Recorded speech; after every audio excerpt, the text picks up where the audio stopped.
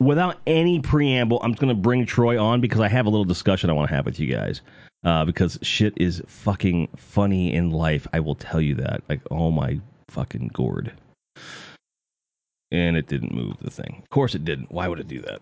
Okay. Professional as fuck. How are you doing, sir? Oh, I'm doing great. It's awesome. So, during the intro, we were talking about what had happened. What happened in the last couple of days. Some of you know that I started another podcast on the side. And by started, I mean I have it conceptualized and it's ready to go. It's called Destiny's Not Dead. And I've done like a soft episode 0, proof of concept, if you will.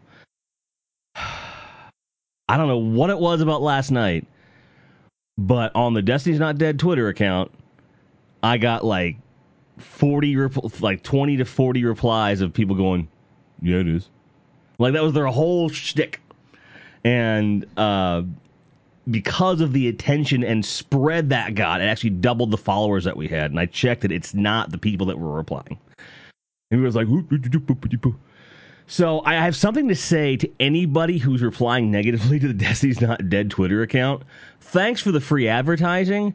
And if that's really your entire argument, shove it up your ass. Like, bring some intelligence and rationale, or just hang on to your mommy stress and go to the store. It's fine. Well, I mean, it's both the beautiful and terrible thing about having an opinion, and especially with, like people like us where we can think enough to back up that opinion. Like out of the woodwork, you get all these people who like misconstrue or intentionally misconstrue what you say. And it's just like, you don't even fucking get it. No, most of the time they don't. And that's the thing that is like, on one hand, I find hilarious. On the other hand, I find it to be kind of tragic too. Like I didn't tell you this one. The person replied to that picture we talked about. Okay, for those of you that don't know, we put a picture up. By we, I mean me and beer. We put this picture up of 3 guardians, a warlock, a titan, and a hunter. And it just says, in very bold text, if you used to be a guardian, you never were. This is a take on an old phrase, if you used to be punk, you never were. And it was inspired by something our friend Beard Grizzly did on his channel, which was kind of slamming people that are being negative for the sake of being negative about the game. And the picture was meant to do the same thing. It was meant to make people think, like, am I being a dick about this shit?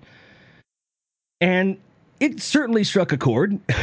And some people were like, oh, you mean my 1,000 hours of Destiny didn't count, dude?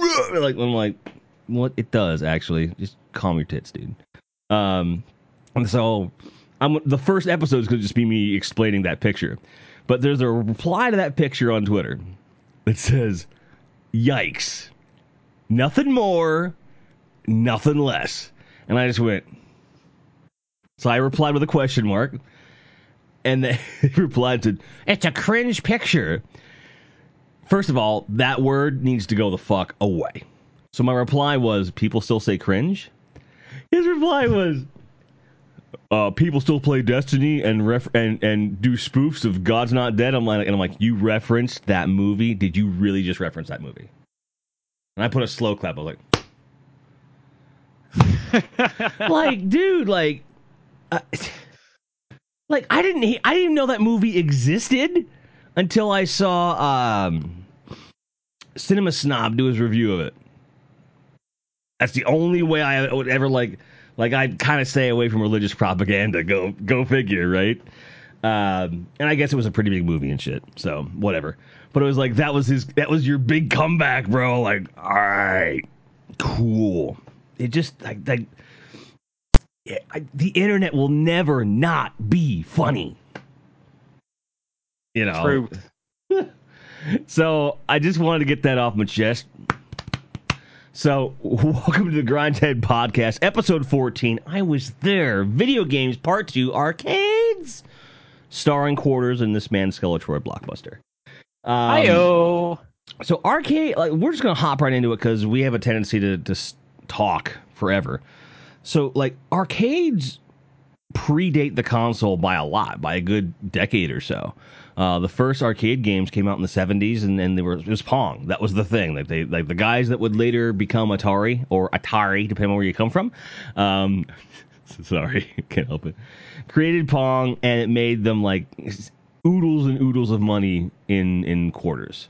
And then as more and more games and more companies grew, like the places that now were nothing but the arcades, like arcade cabinets, that was all they did. Whereas before, it first started out like coin out games like in a bar or something like that. What's your first memory of an arcade game? Playing one, to your knowledge?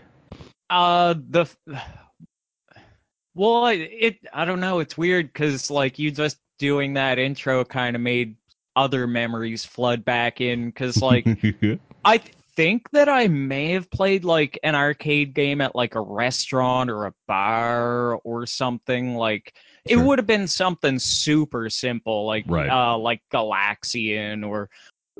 But that obviously wasn't a strong enough memory to take hold. My very first actual memory of playing an arcade game in an arcade was the RoboCop game. Oh, yes. Yes. I actually recorded footage of myself playing the MAME of that about a year ago. And I watch the video sometimes if I'm ever feeling down because there's like such joy on my face. It's pretty good. It's good shit. Yeah, and I So, mean, like I have such a clear memory of that time. mhm. Just because like it was such a new experience to me. I not to get off on too much of a tangent already, Come on, but dude. you know, like It's perfect course. as you know, as we kind of explained in the last episode, like I mean, I've been playing games since as long as I can remember with Mm-hmm. Atari and you know moving straight to the NES. Sure. But the arcade was so different. Mm-hmm. Everything was bigger and brighter and Yes. louder. And when you're a kid, you don't have your own disposable income, not with any great degree anyway. You know, there's allowances and whatnot. Maybe you've got a paper route or something, maybe. But when you're a little kid, especially, it's like if they give you that quarter, you get to pick that one game. It becomes the most stressful moment of your life. You're like, which one am I going to play? And then you go up to Yep. one, you're like, oh, I picked this one. They're like, it's $1 to play, and you're like, fuck. You may not even know the word fuck yet, but you're like, whatever a kid would say, yeah, like whatever the equivalent is, you know. But in your head, it's like fuck. Um, I remember, like, I'm sure that I played like Pac-Man or something in an arcade. I'm certain of this, right? But my first, like a solid memory, like I can see myself almost outside my body, like third person. I can remember this was playing a Gorf cabinet at a pool. And Oh wow. I specifically remember that Gorf shocked me. Literally. Like like I went I mean, it's an arcade cabinet poolside. What do you think's gonna happen? You know. And I remember I only got to play it once. My mom gave me a quarter, and then it didn't work. So I'm pretty sure that I shorted out the machine. In hindsight, but it was fun. You know, and the the cabinet. I remember the feeling of the cabinet was almost like sandy. Like I don't know. You know what I mean? Like there's this weird like and as a kid, the first time you feel something, it's like because if you've never experienced something like that before, it's like well, you try to approximate it to something else. And in my case, it felt like sand. That memory never left. Like I can feel it on my hands now, and it's creepy. Ew.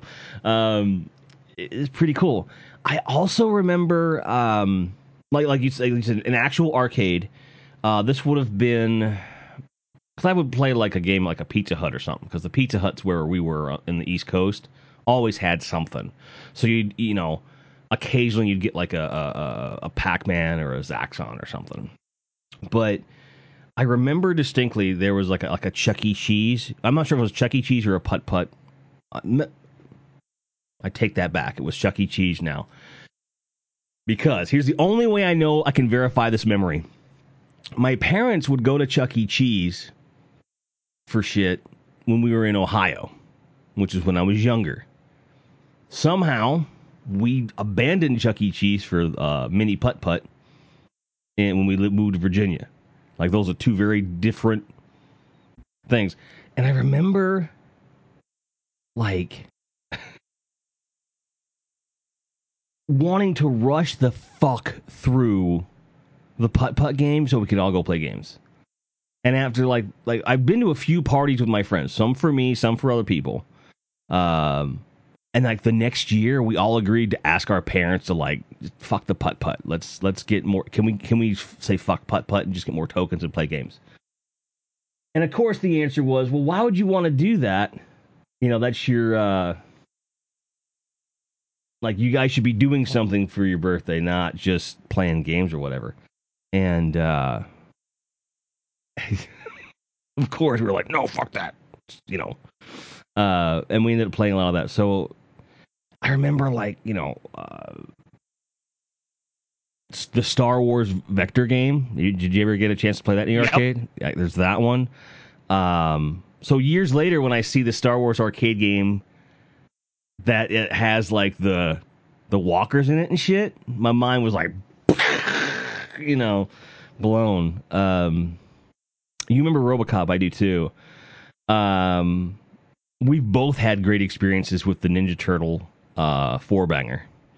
Oh, several times. I can't imagine how much money. And just going back to your putt putt story there. Yeah. I don't think that parents really got the actual social importance of video, like of arcade games, and especially of something like Ninja Turtles, where it was 4-player. Right. You know, stuff like the X-Men arcade or Simpsons arcade or like the Spider-Man, where, you know, like all of these great like 4 to 6 player games in, you know, terms of the X-Men one. Where it was really easy to I mean, I always kind of thought of it in hindsight as like speed dating for gamers, but it's not really a date. No, I totally get that. Hold but, that you know, thought. like you'd be playing some game and somebody else would come up and go, "Hey, can I join in?" And you'd be like, "I would love you to. I'm getting killed at this boss right now." Right. And then later in the arcade culture, the quarter on the shelf for fighting games and shit. I got next and shit. Oh, yeah, for tournament fighters and whatnot. Yep. Yeah, it's crazy. I mean, when we talk about, you know, the social aspect of gaming, like that was something that we didn't even really truly understand it at the time. We just knew that we were playing the games. We wanted to involve people. Like, it was never like, I never had an active thought of like, wow, I'm having fun with my, you know, new best friend. It was, I just need help. It was that kid desperation of like, save me, dude! Exactly. Like, come on! And how many times do you think this happened? Because it happened to me a bunch as a kid, where you think that, like, you think you're making a friend playing the game, and you never see the motherfucker again. Yep. Yeah, that actually happened way more than not. Yeah, it's weird. Like I kind of find that like I wish that like arcades and social media were at the same time. Because imagine how many lasting friendships you know what I mean? Potentially, you know. I mean, I don't know. I don't. I'm not going to say that there's going to be like this lifelong connection to somebody because you played Double Dragon with them in an arcade, but there might be. You never know. Oh, for sure. And I like that's I mean, you know, when like with a lot of the games that I brought up, like Spider-Man and X-Men and Sure. Ninja Turtles and whatnot, like there was a whole like kids today. I'm gonna date myself here. But like kids today don't realize how hard it was to find other people who enjoyed things like Spider-Man and the X-Men. Oh God. It wasn't the culture that we have today, which is just fucking glorious. Yes, I mean it was something where, like, the thing was, like, you could find people that were into like superheroes in general. You could find people that were into games in general. But to find someone into like your thing, because there'd be these stupid kid arguments you'd get into. Spider-Man's the best, Hulk's the best, and then you wouldn't get along. And it was like, why? Like, it doesn't matter. Because back then everything, like, that's your whole, like, that nerddom as a kid is like politics as an adult. It really is. Like, because that's your whole shit. And you take that shit seriously, like a big poop. That's serious. I don't know that I ever really met anyone that was into Spider-Man as much as I am until like high school. And I know that, like, I certainly didn't run into anybody that was into Godzilla as much as I am until like way later, because I would tell people how into Godzilla was. Like, that's all right, But the thing is, like, for some reason, all those like qualifiers just go away at the arcade.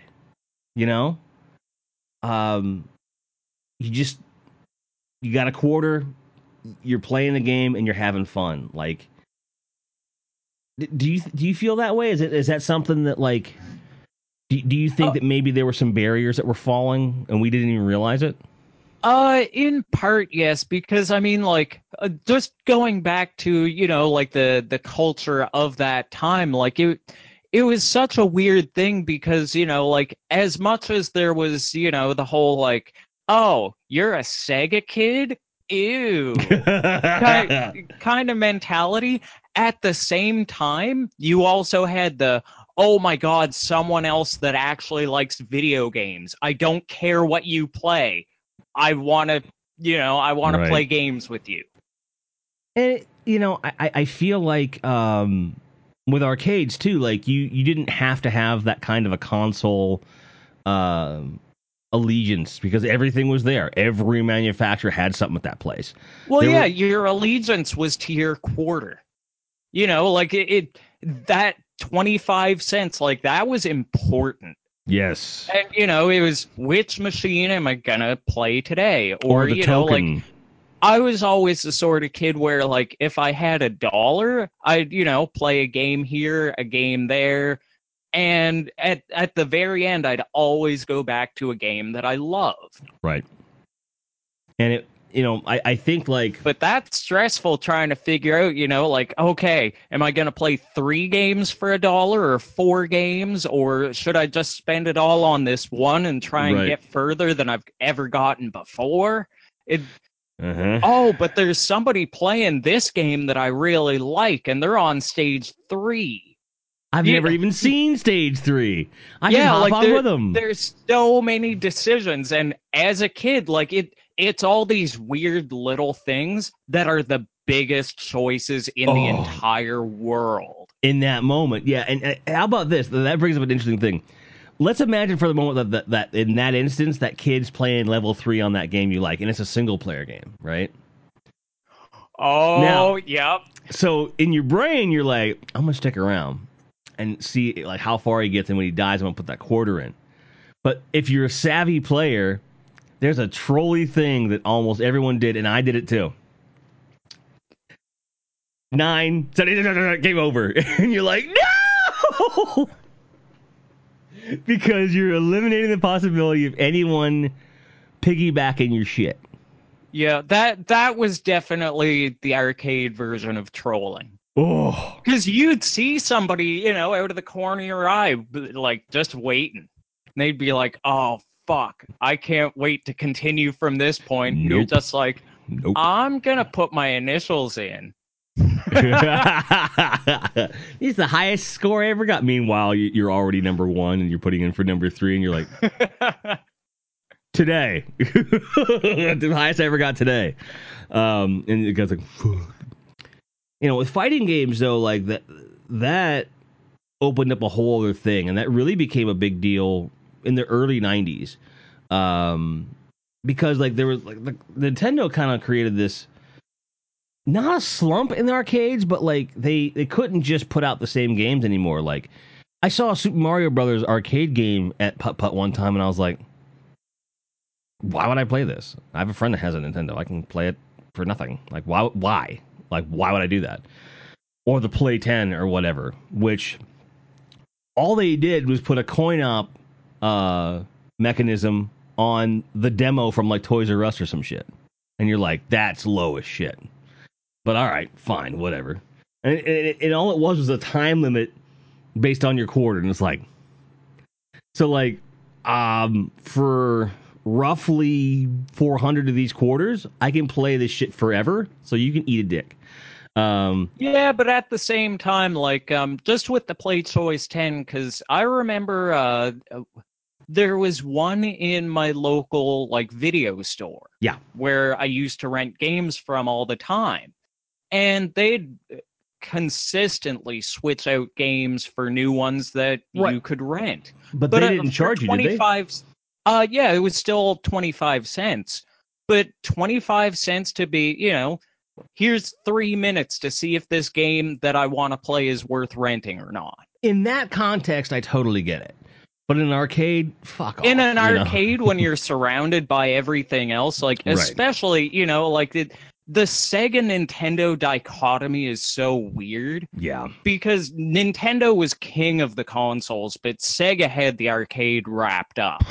Like, the first time, especially with stuff like Space Harrier or the Afterburner cabinet that you could sit in, and the chair would move, and it would super hang rock on back and forth when when your plane exploded. And yes. Super hang on, where you got on the motorcycle and you were like going back and forth like that. What kid didn't do that when they were playing a game just holding a controller? Yep. So to be able to like, okay, I'm on an actual like thing, as actual as possible, motorcycle, and here we fucking go. Which brings me to an interesting point. I'm gonna kind of fast forward and come back for a second. Did you ever, after learning how to drive, go back and try to play hard driving? Yes. That game is dog shit. It's not real. It's not. It's not real. I could barely drive it as a driver. Barely. Well, and see, that's a good game to go off on another tangent here. Let's do it, dude. Because like in hindsight, like now with I love the PS3 because of how many arcade games it gave me that I never thought I was going to have again. Yes, I have to agree with that. But as for, like arcade ports, stuff coming out for the Super Nintendo and Sega Genesis at the time, like, I loved the Super Nintendo port of Street Fighter 2. Yes, it was very good. But compared to the arcade game, it sucks. Yeah. It's absolutely terrible. All the characters have been scaled down so that, like, a lot of the combos and stuff that you'd learn in the arcades wouldn't work because everyone had a different sized hitbox. Yep. But you don't realize that as a kid. You're just like, oh, I get to play Sunset Riders on my Super Nintendo. Right. And that's like when you look at, like, last time we told the story about consoles and how the whole reason I bought a PlayStation was so I could practice arcade games. Because at this time, I worked in an arcade. And I had the coolest job. And I've told you the story like 2,000 times because it's that cool. I was like a secret shopper in an arcade. And what that was that you would play the games, the fighting games. You'd basically keep those clear and keep the money flowing. And so, like, for example, if one kid was hogging a title or he was like playing on a long quarter, my job was to beat that kid, get him off, to either get him to spend another quarter or move on. And that was the main job, because you got one guy and there's a line of people. There's a whole revenue stream that's being ignored at that point. So, but what ended up happening is kids eventually catch on, then you just have to become an associate. They eventually figure it out. But I had the PlayStation, so when I was at home, I could just practice combos and shit, because on the PlayStation ports, it's 1-to-1. Like, you're not missing anything at that point. At least depending, like the PlayStation ports and that generation definitely did have, because the characters were all the right size. Mm-hmm. But it's the little things like Right. missing animation frames and stuff like that. Sure. It definitely a lot less noticeable. Yeah. But also still definitely something where like that's why arcades really were so what made the arcades so good for so long. Was it was really hard to find that 1-to-1 conversion. And you brought up the original PlayStation, so like one of the launch titles was a perfect arcade port, the Raiden Project. Yes, fucking fantastic port. And this was one of those things where, for almost 4 generations, we were told arcade, blah blah blah blah. This was the first time that it actually happened, and it was really interesting. And I find, and that I now, mean, granted, not that Raiden or Raiden 2, either of them are like the most graphically intensive games, right. but really, like it's very hit or miss up until about the Dreamcast port of the original Soul Calibur or Soul Edge. Sorry, at that point, is, it was Soul Calibur. Like, it would go Soul Edge, and then they just jumped to Soul Calibur.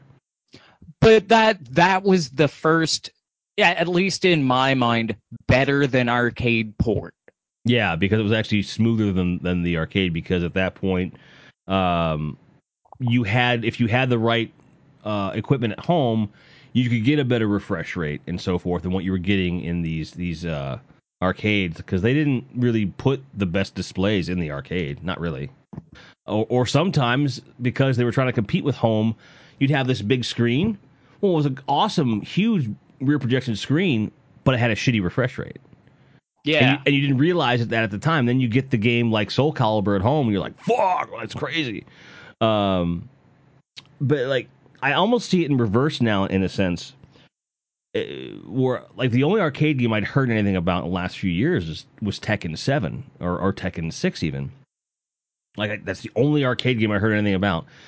And I honestly feel like the arcade versions of those games, especially in Japan, are like playtesting for the home version they're going to release a year later. Yeah, I can see that. Like, they're working out they're like gathering aggregate data and then saying, okay, how can we make this better on a home console? How can we optimize this?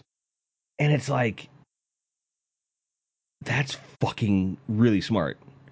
And I wish there were more arcades so you could do that again, because again, now it's a 1-to-1 from here on out, pretty much, unless they start putting supercomputers in the goddamn arcades. So I promised you some new stories when I pitched you this idea. So 2 years ago, as a matter of fact, like, just to give you an idea of the time frame, right? I get home from my mom's funeral, and I'm home for about a week and a half, and then this arcade opens up down the street. It's like this posh hipster kind of thing where like they have pizza, but it's like served on like bread made from the tears of like old goths and shit. Like, I don't know. Like, it's like super pretentious. Like, they're fried pickles, like the way they word it, like, it's just fried pickles, but they like have like this term for it, like pickled cucumber, breaded fried penis edge. I don't know what the fuck it was, but like, it was super hipster. Craft beers. It's a bar, but they have like a shitload of pinball machines and a shitload of arcade games. So I was like, I'm going to go there and I'm going to get wasted. I was in my, we're going to go out. I don't want to be at home. I don't want to be with anybody. I just want to go out and get wasted stage of grief. That's a real stage of grief. Don't dispute me. So I took a cab to this place. I was there with Bennett, and I proceeded to get wasted and play video games. It was amazing. And I was talking to the owner for like a half hour because he was like, he could tell because I'm older. He's like, you appreciate this? I'm like, yes, I do. They had, I think they had a Virtua Fighter.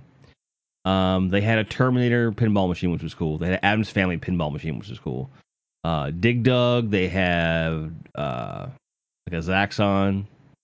You know, Road Blasters. They had that. Well, I was like, Nice. yeah.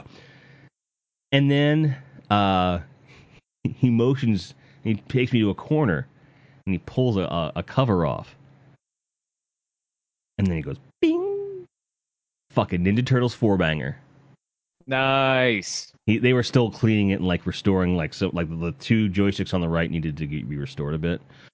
He just only play these two, but it looked really good. It was a little dingy, but it's fucking Ninja Turtles, dude. Cowabunga! I'm like, I know this. Well, Hang it's on, also April. like 30 years old. Right. And I was in seventh heaven, dude. And the thing is, like, I can fire up my Xbox 360 right now and play a perfect port of that. It's not the same. Like, it is the same, but it's not. Man, there's something to be said about like the feel, like yeah. you brought up like the sandy feeling arcade cabinet. Like Mm-hmm. there's something about and fight sticks don't even do it for me Yeah. as an alternative. But like there's something about the feel of having one hand on that joystick and the other on top of the buttons, and Yep. it's just a different experience. And I've played like the really expensive ones, and those are a really good approximation. But if I'm sitting down, it's not the same. Exactly. It's not. Like you need to have that whole like recreation of it. And like that's why I really appreciate like what these I guess they call them barcades are trying to do. I mean it's kind of weird now as an adult to be like, yeah, I want to go play some arcade games and get a beer, and I can do it. Yeah. and the thing is, like, what if they had one of those damn afterburner carts, man? You could just see some asshole throwing up all over the floor and shit. I'd love to see somebody fall off a super hang-on bike. Oh.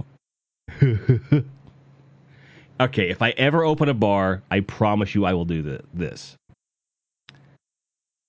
In one corner of the bar, there will be 2 breathalyzers, because you can do those. You can have a free breathalyzer at your thing, just for fun, right? 2 of them. And on the right side, you've got super hang-on. On the left side is hard driving. And I would actually, and if there was a way that I could wire it to where you have to be legally drunk to play the game, I would do that. It would be amazing. Like, you have to be legally drunk. You have to be above the legal limit to play these games. Obviously we'd have to take your keys. Just replace the coin slot with the breathalyzer. Pretty much, dude. That would be amazing.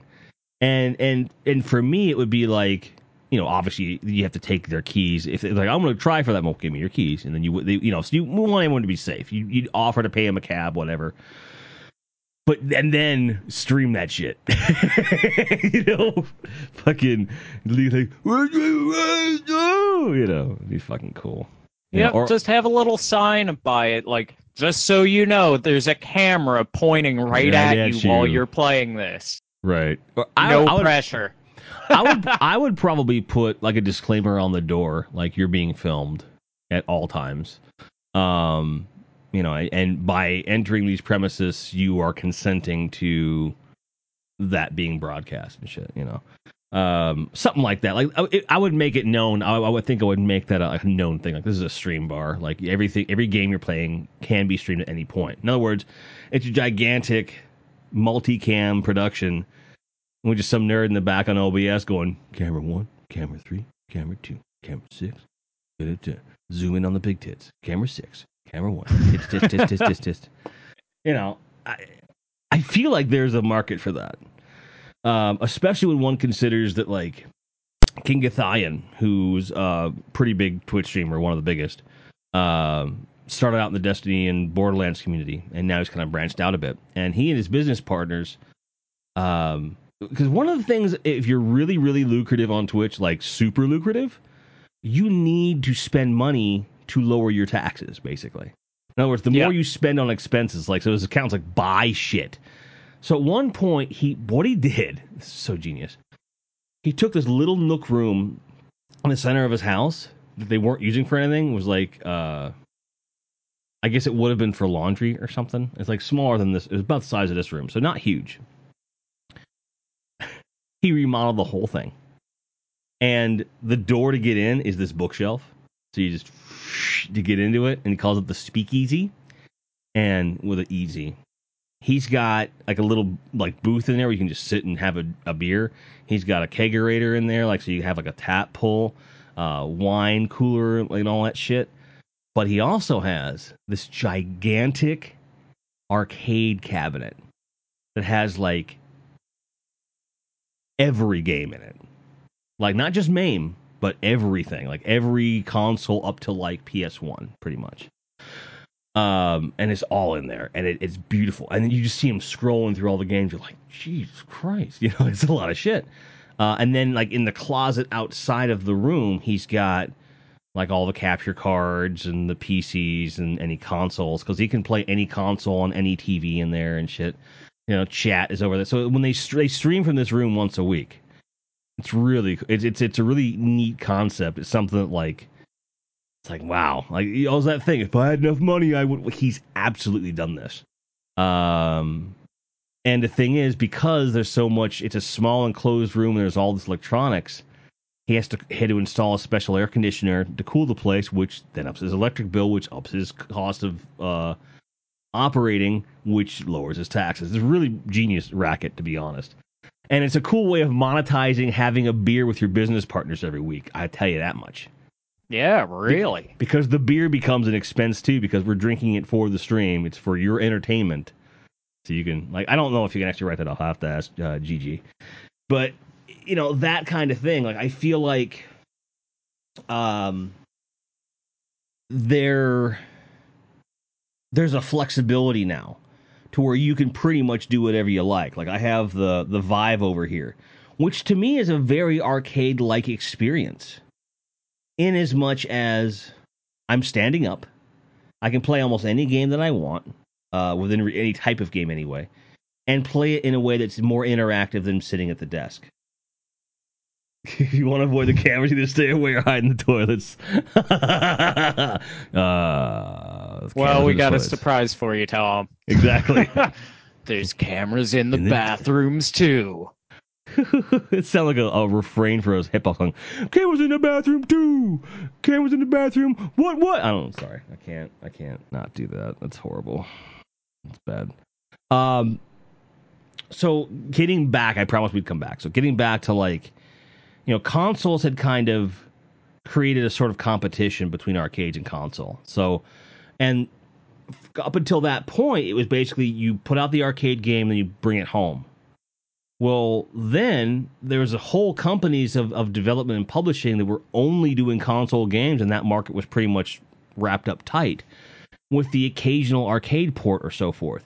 I think around maybe 88 in particular, like right around that time, I think that the arcade game manufacturers started getting wise to the fact that, like, if we want people to come in and play these games, they've got to be better and different. So that's where your multiplayer games came into play. That's where honestly the Tournament Fighter was born because of that, I think.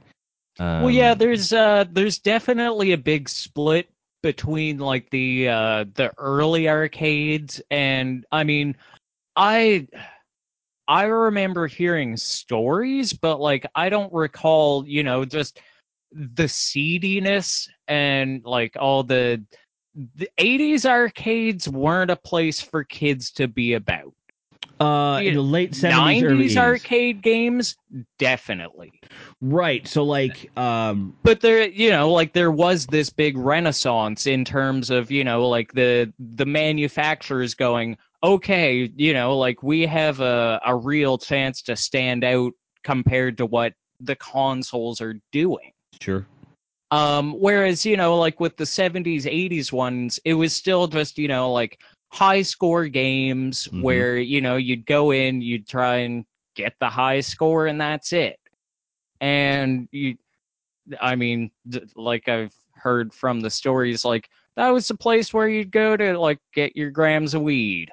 Right. I mean, the dedicated arcade versus like the Chuck E. Cheese or the Putt Putt. I don't know that I ever went to like a regular arcade that wasn't in a mall until I was older. And the arcade in a mall that's like that's really like bubblegum kind of shit. You have your skee ball machines, and I always wanted a skee ball machine in my house until I realized that like if I live with anybody and I have a skee ball machine, like the temptation to just throw one of those balls at somebody, it's like I'm bad. It's too much. Be like, shut up, like I'm not a violent dude. I would never do that, but like, it's like Ice-T talking about like some people like if they hold the fork, like I could take this fork, stick it in my eye, like it's like not everything. So yeah, I agree with you that there was a divide in the target market at first. There was these other businesses that kind of had that in mind, where it was Putt Putt or Chuck E. Cheese birthday shit or whatever. Like, I want to have heard the pitch. Okay, arcade games, kids play them. Let's give them a wholesome environment. Let's give them some pizza. They love pizza, and robot rodents singing to them. I was like, wait, you're what? Like, yeah, like robots, like they're actually gonna sing like that. No, not like that. But I was just, why? No, not like that. A little worse than that. But you get the idea. Oh, did you ever go to one of those places like where like the mouse was starting to break down a bit? Well,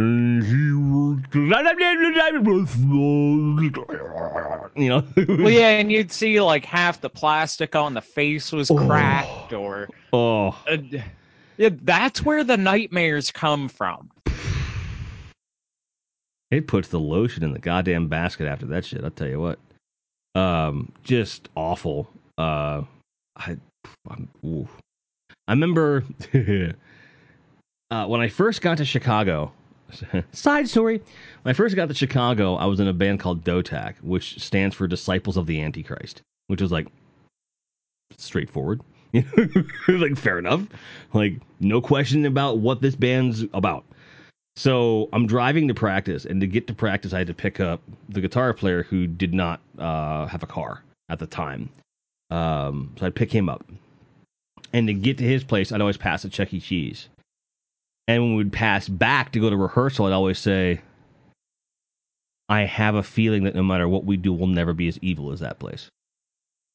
He's just like, I'd be like, He's like, what do you mean? I'm like, just never mind, dude. You fucking don't get it. It's fine. Whatever.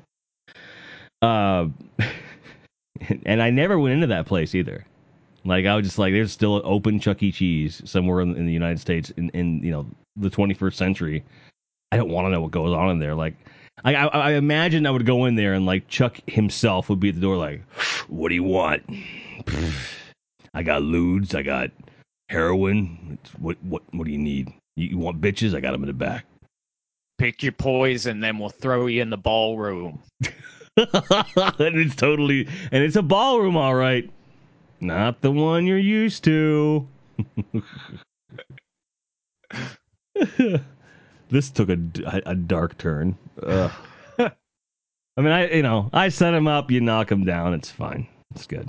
But I feel like these retro, these barcades, as you call them, like, I don't know if they're the future, but I feel like they could be. Like, I wonder. I mean, just in terms of and I know this is something that we've talked before on different shows, but barcades are really good for that sort of preservational aspect. Mm-hmm. Like before MAME became, well, even before it became big, before MAME was even a thing. Like arcades are the hardest portion of video games for that preservational aspect. Yes. Like you can have a complete collection of NES or Super Nintendo cartridges. You're not going to get a complete collection of arcade cabinets.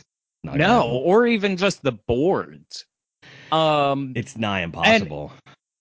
And it's something where, like I love to revisit the past in terms of all these games that I've played, and now with with the mentality of an adult, looking at them again and going, okay, why did I enjoy this? And sometimes it's a lot harder to do this? with arcades because it's really hard to find the games. But that's why, like I said earlier, that's why I love that to me was the draw of the PS3 and the Wii, is because they were offering me arcade games. And I was like, okay, you sold me. Because, I mean, at that point, like before the Wii and PS3, I was out of video games for quite some time.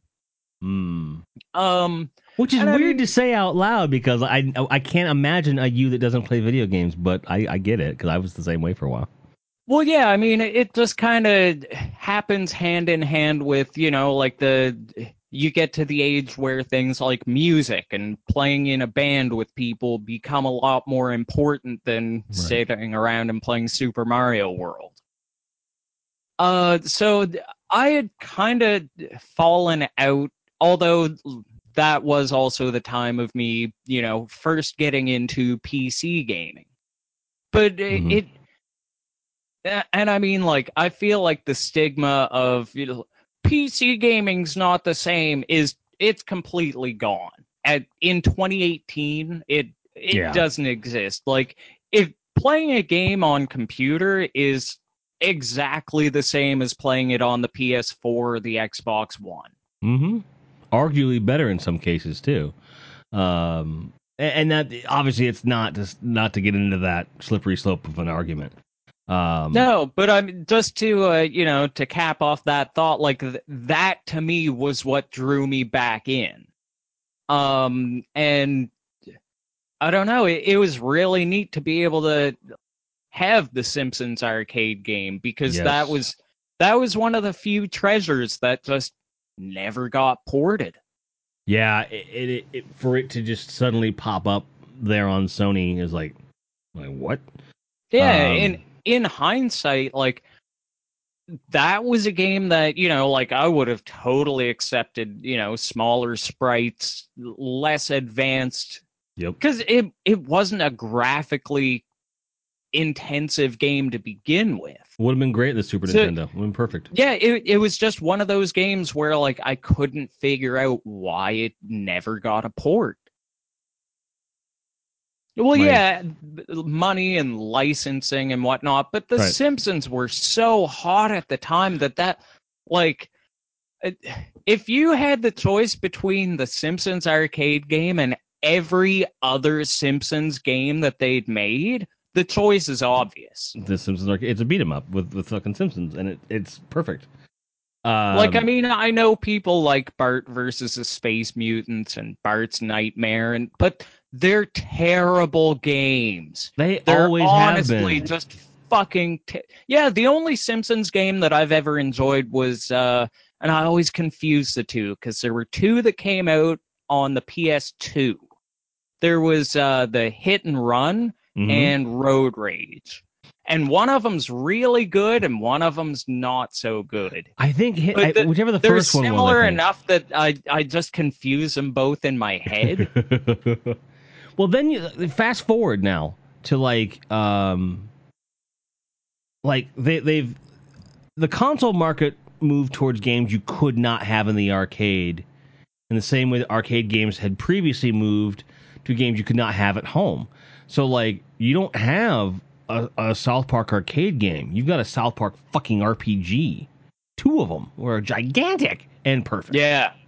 And you'd never have that in the arcade. So like my question becomes like, okay, how do you innovate in the arcade space? And you broken record, guilty as charged. VR, dude, because that's one of the biggest markets for VR is these arcade places, like especially in China and Korea, Japan, to a lesser degree Europe, and there are these places like a Dave and Buster's or whatever, where like a larger joint and they have like exclusive games and shit.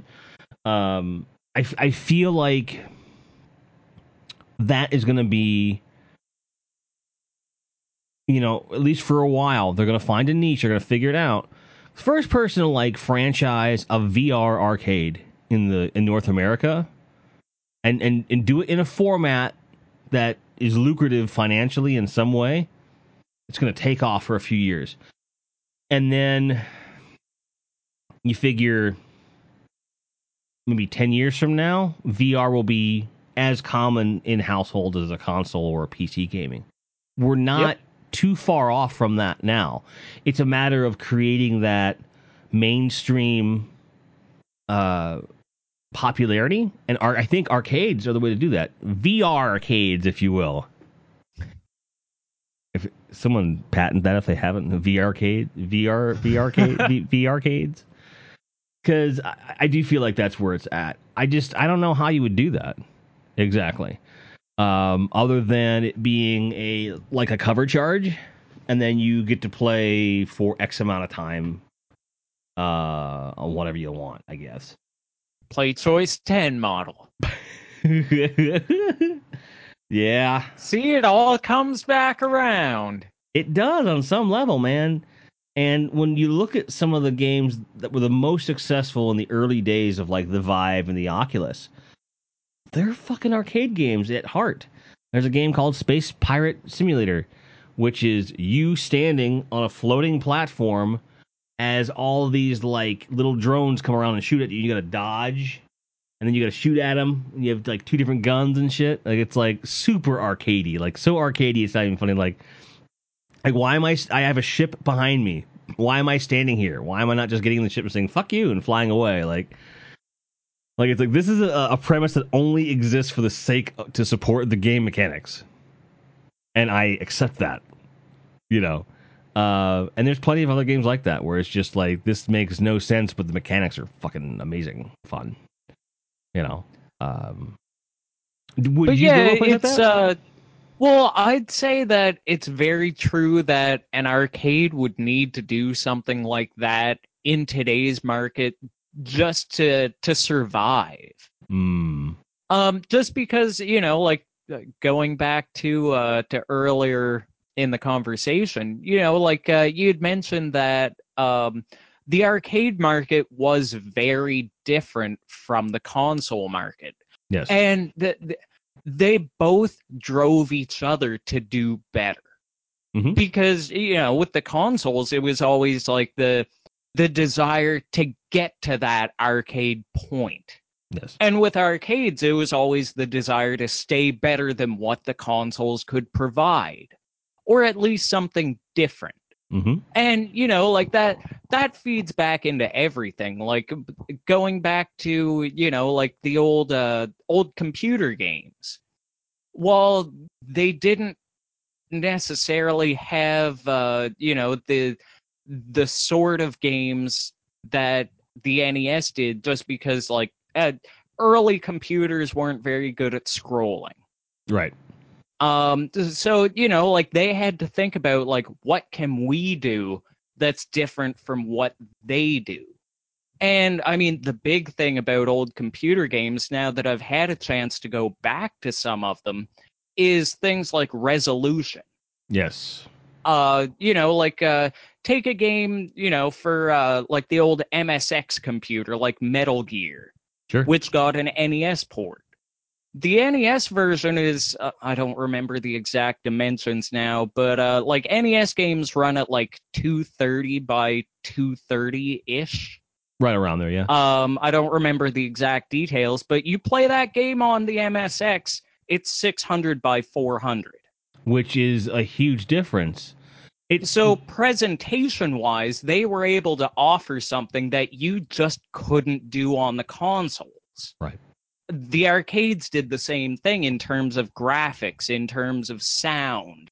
Like it's amazing to hear an arcade game compared to a Super Nintendo port because all the audio gets bit crushed. Yeah, and never mind the fact that like a lot of those cabinets have really good speaker systems in them. Like Yeah. that cannot be understated.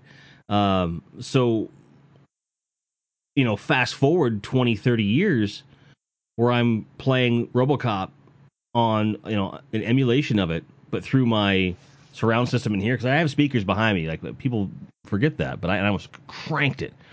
Stop all shoot, all that shit. Like it's like, and like my subwoofer has got me in trouble with the neighbors before, so I don't do it too often. But I did it at a time when I knew they were gone. So I was like, I'm just traveling. Yeah, we're gone. This is so much fun, because, and that's a big part of it. Like, if there was an experience that I would love to be able to have on tap, and I know you're going to tell me a way to do this. I already know. All right. So it's walking through a mall and then slowly hearing the arcade noises get louder and louder and louder. Yeah, well, yeah, and I mean that's exactly it. Is the arcade was a full, sound, sights, fortunately or unfortunately, smells. Smells. Like if I don't know if you weren't there, like you honestly don't know. It was an And experience top to like bottom. I'm not trying to say that as like, oh, look at me, I have all this arcade experience, but it Put that on your resume, see what it gets you. But I mean, it's that sort of thing where, like, if you've never been to France, you can see pictures of the Eiffel Tower, but it's not the same as seeing it in person. Yo, fuck you. I've played Twisted Metal too. I know all about the Eiffel Tower. All right, I know all about that shit. All about it, bro. All about it. But like, for me, the big thing will always be that point you just made, where the arcade, top to bottom, back to front, all your senses was an experience you cannot replicate. There is the Anarchy Arcade thing that you introduced me to a couple years back. It is compatible with the Vive. I haven't messed with it yet. Oh, that would be awesome. Because the reason I haven't messed with it is that the controllers, like they're these handheld doodads, like you're supposed to use them, and I'm like, because I would want to like have an arcade, one of those nice $200 arcade sticks on like a stand and be like, all right. And then at that point, it's like if you're gonna surround your room with a bunch of those to play an arcade game in virtual reality, it's like, no, it just doesn't. No, it's not gonna happen. Um, but I really think that's the whole overarching point. We can talk about industry trends. We can talk about the console wars. We can talk about VR and the future of arcades. At the end of the day, going into a carpeted room, those carpets were always dirty. I think they shipped out dirty. I don't know Yeah, what the and they deal. were always like the tiniest, Mm-hmm. like flattest carpets you could. Like I imagine that they started out being stomped on. Did you ever fucking like trip and fall in one of those places? Like you would have needed a skin graft after that. You're like, ah! Client down by Frogger. Send help. Fucking like that's a real thing. Um, but like, but that's not. You don't hear about that at a GameStop or a Dave and Buster's or one of these hipster places. It's not the same thing. And that's one of the things that I had said. This is great, but it's not the same. And maybe it's some rose-colored glasses. I don't give a shit. But like, there was something about walking into an arcade because, and I think, go with me here. When you were a kid and your mom gave you tokens or $1 or whatever the currency is for that particular arcade, right? And says go have fun. That, as a kid, was some of the most freedom you would ever experience in your life. You were making buying decisions. You were playing you were doing exactly what you wanted to do, and you were free to be a kid. Period. And that's something sorry to cut you off. We just got a comment that I don't really know anything about. Me either. Maybe a good topic is FreeSync on Xbox. I'm not sure what FreeSync is, but after the show, I'll definitely go check it out. I'm guessing FreeSync is technology regarding like monitors and display in terms of like it's versus G-Sync, so it's like AMD versus NVIDIA. So I'm not sure I could talk about that for an hour on any level. I would definitely encourage someone at AMD to talk about that for an hour, but I appreciate the input nonetheless. But although we did talk about refresh rate and shit earlier in the podcast, I'll cop to it, okay? But it was like 5 minutes. Yeah, and I don't know. For me, I don't get too much into the technicals of things. It's the feels in my heart that it gives me. Yeah, when you started talking about resolution and pixels, I was like, "Who the fuck is this?" Like, but I mean, that's the thing. Like it's the sort of thing where like I get that, and I've seen living proof of it where, like a 60 frame per second game plays a lot better than a 30 frame per second game. Like, but the most eye-opening experience I had with that recently was playing Borderlands 2 on my my PS3. Mm-hmm. And then when I got my computer fixed again, going back to it on PC, and like it feels like a different game. Yes. My most recent on that is Destiny 2, going from 30 frames per second locked on console. And if I don't have my OBS open, if I have OBS open, I've got to kind of choke it down to 60. But if I don't have OBS open, I can run that bitch at 200 frames a second. And granted, I have a 60 hertz monitor, but I'm telling you, like, it is still smoother by a lot. Even though it can't display the refresh, there's just more frames in there, so there's less chance of losing any information at that point. Yeah, and I mean, like, I'm not the sort of person where, I won't play this game because it only plays at 30 frames a second. But I will be the first one to testify that you can feel the fucking difference. You certainly can. It's definitely a big thing, and in today's market with with streaming being what it is, like right now we're streaming at 30 frames per second. I normally stream at 60, and the only reason we're doing it is because I'm not going like doing breakdance ninja moves and shit. Like, you don't need that on a podcast. Not on this stream anyway. No, I'm not. Check out Jim's breakdance kicking podcast coming up soon. Check out Jim's hospital bill growing in front of your very eyes. Film at 11. Jesus Christ. But yeah, it definitely feels good to go from like 10 to 80 frames, and what's interesting, like, for example, like on when you're playing like an emulated game on PC, for example, you're playing on equipment that is at a higher quality than what was originally intended. So, for example, like Ninja Gaiden, like I have to relearn to play the game because I'm not playing on a CRT monitor at that point. I'm playing on, so the smoothing is different, the emulation, it's all different.